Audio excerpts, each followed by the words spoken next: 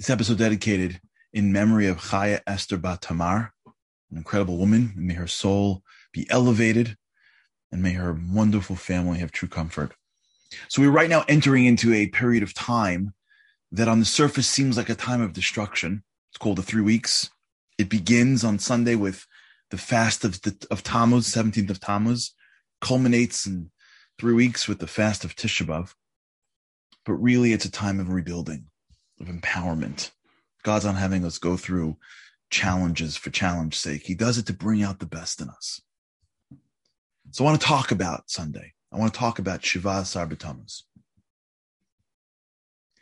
The first historical event connected to this day took place in the desert.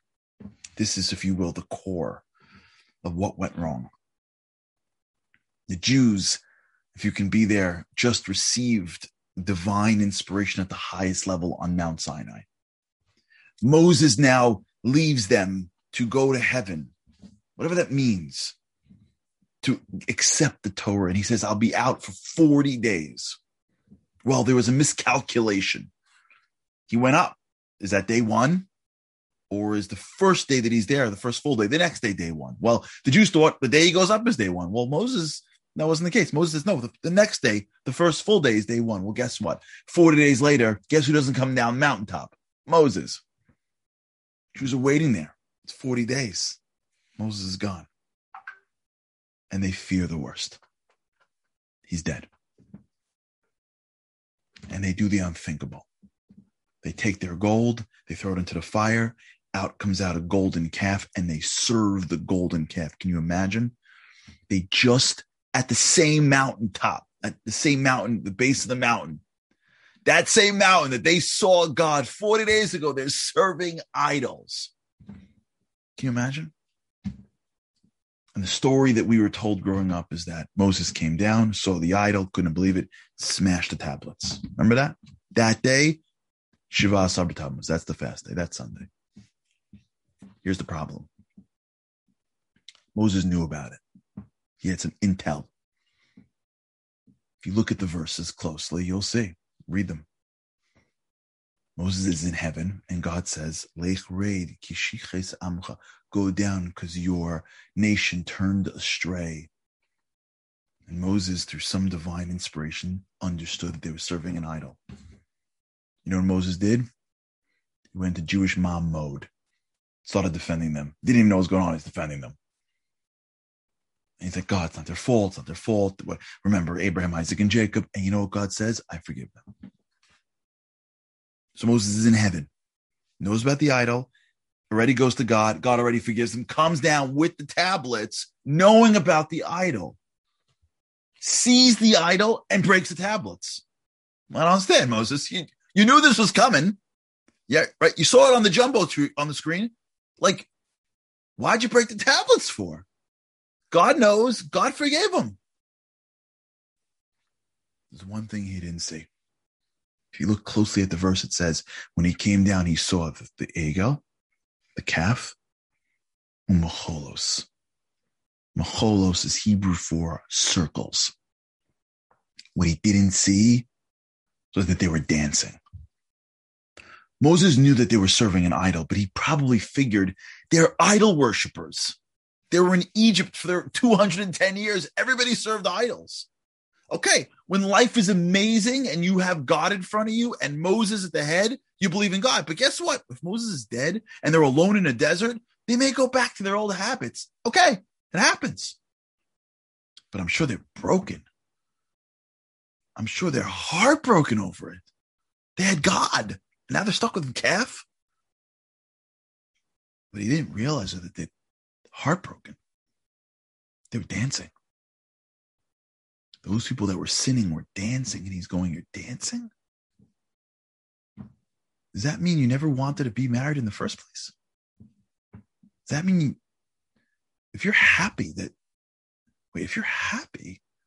I'm gone and God's gone, does that mean when you said I'm in, did you mean it? You see, what's interesting about the story of the golden calf is that they were forgiven for their actions. But you know what they weren't forgiven for? Their heart. Their heart. wanted out, at least the few that went around. And Moses didn't see that because he didn't see them dancing. And for that, he broke the tablets. The Talmud teaches us, Rachmana deliba boy, God wants our heart. Of course, we have to know things. Of course, we have to say things. Of course, we have to do things, but that's not what God's looking for. No one in a relationship is looking for actions. You're looking for someone's heart. You're looking for the heart within the card, the heart within the gesture, the heart within the food, the heart. You don't want just people doing things. You want people's heart. That's what a relationship is. It just manifests through speech and actions. And on that day, the sin of the Jewish people was, at least the people that sinned, was that they didn't give God their heart. That's the beginning of the end. That's why it's the beginning of the 3 weeks.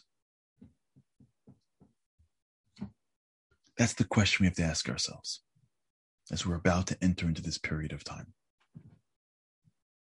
How much of my heart do I give God? Honestly. Am I excited to get closer to him or to be separated? Am I excited when he's in my life more or less? Am I excited when I'm doing things that are connecting me, or I'm doing things that I just want to do my own? What gives me excitement? Where is my heart? How much of it belongs to God? 5%? 10%? 90%? If each of us can just be honest with ourselves, how much of what am I doing is just my hands or my mouth? How much of it is just really my heart? If we could together just try for a few weeks, just for this period of time, to give God a little bit more of my heart, to be a little bit more excited to be connected, to learn a little bit more about the wisdom of why he runs and how he runs the world, to connect to things a little slower so that I can put my emotions into it, to spend a couple of more minutes speaking to him or thinking about him. If we can take this period of time and give him a few more percentage points of our hearts, maybe each of us together can rectify that sin. And hopefully, maybe, just maybe, God will look down and see how much we're giving him. He'll reveal more of himself. And these 3 weeks won't be weeks of destruction. They'll be weeks of redemption.